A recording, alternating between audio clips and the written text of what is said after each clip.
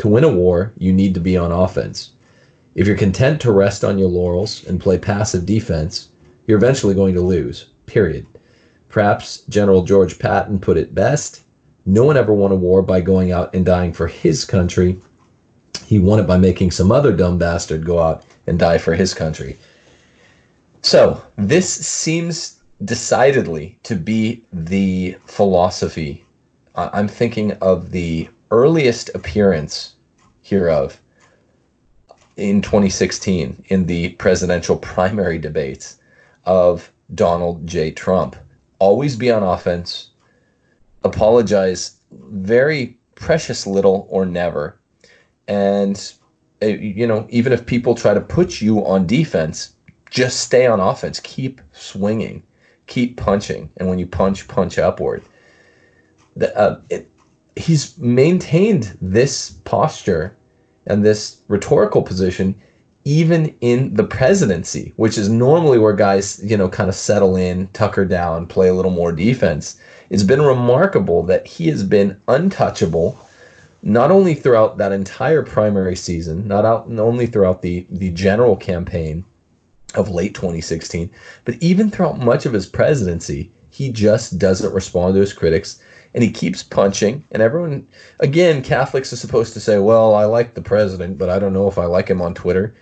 Guys like Dave and me, we love him on Twitter. I mean, keep punching. And the funny thing is, when you come across stories of other politicians, religious leaders like Pope Francis, and all of his best friends at the UN, I'm thinking of Jeffrey Sachs. I'm going to share a story in a minute.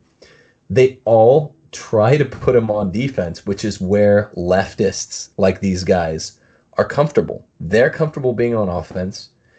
They're comfortable having conservatives and Christians on defense, and they don't know what to do when either a conservative or a Christian, or better yet, a conservative Christian, stays on offense, just keeps the football and doesn't let the other team's offense on the field. Right, Dave? Yeah, that's right. Yeah, so in this first story, I think it goes like this. Globalist attacks USA at Vatican conference, calls Trump dangerous to one world, quote, big consensus. This is a LifeSite news article run just today. It's really dynamite, and it gets me fired up. I don't know about you people out there, but, the atheist jailkeeper Dorliac says famously, it's one of my favorite lines in the movie, arguably my favorite line, and it's a very quotable movie, The Count of Monte Cristo. People are always trying to motivate themselves, and he laughs, bitterly. But it's true. Motivating yourself is really, really important. That's a big part of what we're doing here. It's actually very, very important. You never want to underestimate how important it is to inspire yourself, motivate yourself. It's what Kobe Bryant's Mamba mentality was all about. And this article, reading it earlier today, got me psyched up to do this show in continuation of our last show where we kind of more broadly outlined the rule. The opening paragraph reads thus: pro-abortion globalist and U.S. citizen Jeffrey Sachs attacked the United States at a Vatican-run conference in Rome, calling the land of the free and the home of the brave not only a problem, but dangerous for its opposition to what he called the world's, quote, big consensus on economic issues and the climate. He's talking about UN Agenda 2030, the really, really aggressive agenda that the Vatican, under this Pope, really had, now it's all come out, had lined up. It was going to work in consensus. The U.S. was going to have its guard down permanently during and after Hillary was president. The world was shocked, these UN types, the globalists, when Trump stormed the White House. And the bitterness after nearly 4 years still has not left them. The article continues, Sachs directly attacked President Donald Trump by name, saying that the U.S. problem, quote, became a far more significant problem with the entrance of Donald Trump, adding that the U.S. will be, quote, absolutely dangerous to the big consensus if Trump wins re-election to this year. Do you people hear that this is not a couple of dudes, Dave and me, sitting around theorizing. They're admitting it. Let me repeat that last line. Uh, the U.S. became a far more significant problem with Donald Trump, a puncher, right? A conservative offense guy. Adding that the U.S. will be, quote, absolutely dangerous to the big consensus of the globalists worldwide if Trump wins re-election this year. They are scared. They're shaking in their boots. He's been the kind of headwind that has guided in, I guess it's a tailwind actually, a tailwind for guys like us.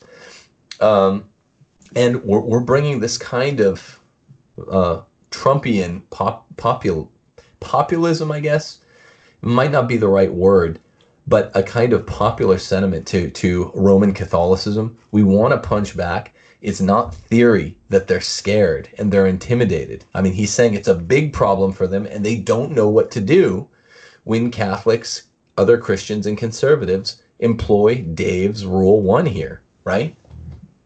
Yeah, no, they don't. They're not used to it. They're not used to being fed a dose of good sound strategy, good sound tactics. They're so used to getting their way that they're going to scream like divas and have these conniption fits, like you kind of saw on the college campuses, with kids getting doled out coloring books to soothe themselves in the wake of Trump's election. They don't know what to do when somebody is getting success punching them in the mouth. They don't know what to do.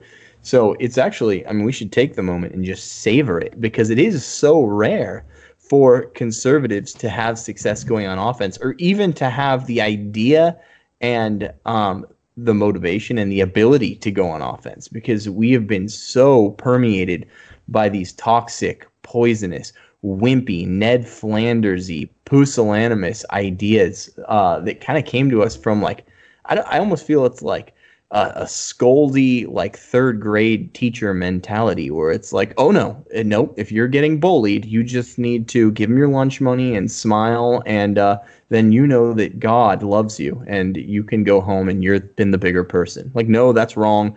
Everyone's sick of that, or at least everyone who's of the rising generation.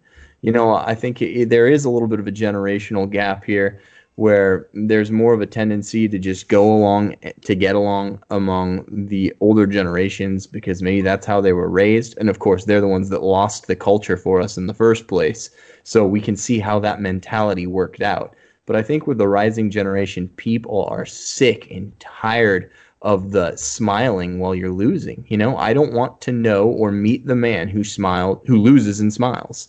You should be upset. It should bother you. It should be an affront to your very personhood if you're just getting your butt kicked all the time. It should make you have pangs of, I don't know, an inferiority complex or something. We need to start winning. So when we have a guy in like Trump who's counterpunching and he's doing it with a panache and he's he's putting rounds in the bag, right? They don't know what to do, and it makes them very uncomfortable. So you see a lot of liberal tantrums, a lot of progressive tantrums, and I think that's pretty much what the Sachs comments were. They can't take it when somebody is not a Mitt Romney type, when they're on our side, when the good guys, the conservatives, are not wimpy Mitt Romney types that can get dictated to, that will abide being dictated to and told what is inside the bounds of acceptability versus outside. That's part of the problem is they've crafted the rules for so long. They've gotten to play the game while crafting the rules, and conservatives have been content to play the game by the rules crafted by progressives that were crafted with the very idea of bringing about our ruination. And guys like Mitt Romney. Yeah. Yeah, I mean that's what good football does is you want to keep your offense on the field and your defense off the field.